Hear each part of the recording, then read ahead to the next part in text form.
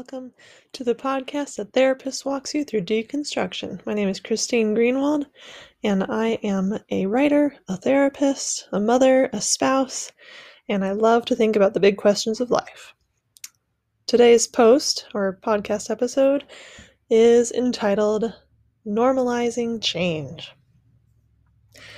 Change makes us humans a little nervous. Some change is welcome, of course. The coming of spring, well, except for allergies. A raise at your job, except those daunting new responsibilities. A new engagement or birth of a child, even as part of us mourns the freedoms we once had. But, in general, we humans are pattern-making machines, and we take comfort in being able to predict and be familiar with what will go on in our world. We like to know what's ahead. We complain when people change their beliefs on issues. It is often used as a gotcha moment when politicians point out to each other how they have pivoted from former stances. Oh, but you used to say this, and now you say this. What now, huh? Gotcha!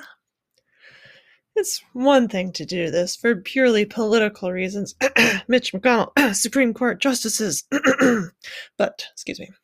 Often, we seem to expect people to stay static in their beliefs, or if they do change, they need to change to what we believe. I've been thinking about change recently in the context of religious belief systems. I would describe myself as fully deconstructed from the evangelical Christianity I grew up in, meaning I examined, questioned, and took apart the beliefs and assumptions I held in the faith of my youth.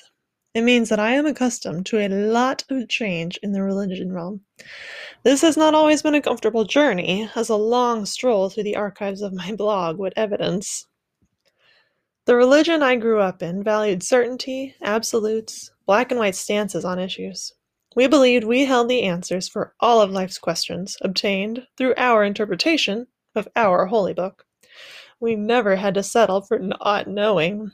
We had the answers for everyone else, too, if only they would listen to us and our holy book.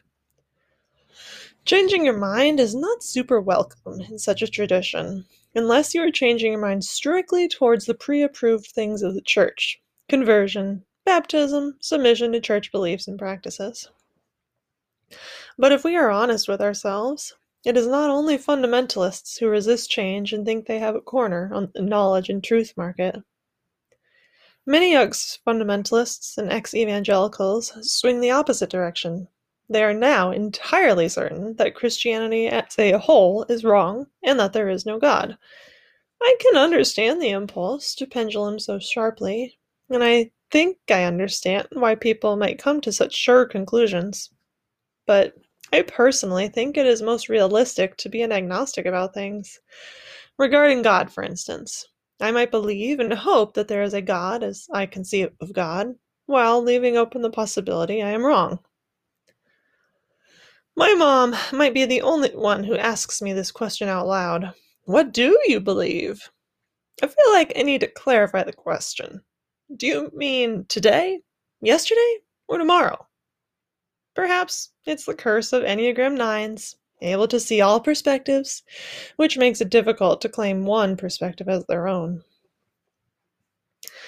I think the real reason I am writing this post, or giving this podcast, today is because I have been struggling to finish the last chapter of my book, a chapter entitled Still Christian?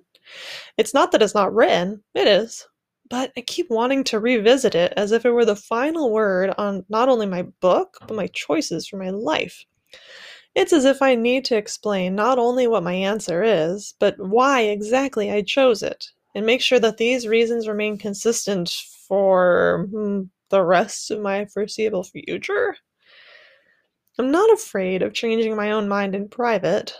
I'm afraid of changing my mind too much in public. I'm afraid of saying something that upsets people I want on, quote, my side, in some form or fashion. My side, that good old adversarial approach to life. We want to know who is friend and who is foe, whose beliefs match ours and whose don't, who we can trust and who we can't.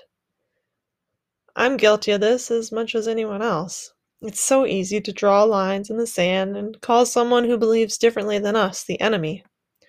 to hold so strongly to our beliefs that we can't fathom how any decent or intelligent person could come to different conclusions than we did.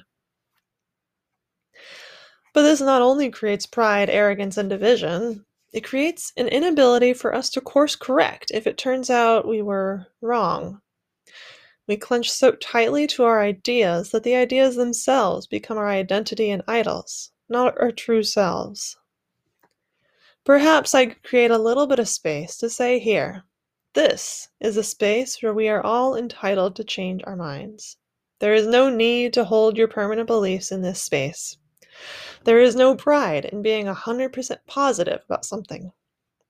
I admire people who examine all the evidence available to them, who say, my best guess about this at this time is blank, and who are willing to change their minds if the evidence calls for it, and who do it all without shame or guilt, and stand up to those who call them weak or indecisive. Perhaps I can become one of them, and perhaps you can't too. Thanks for joining me today, everybody. I will see you next time.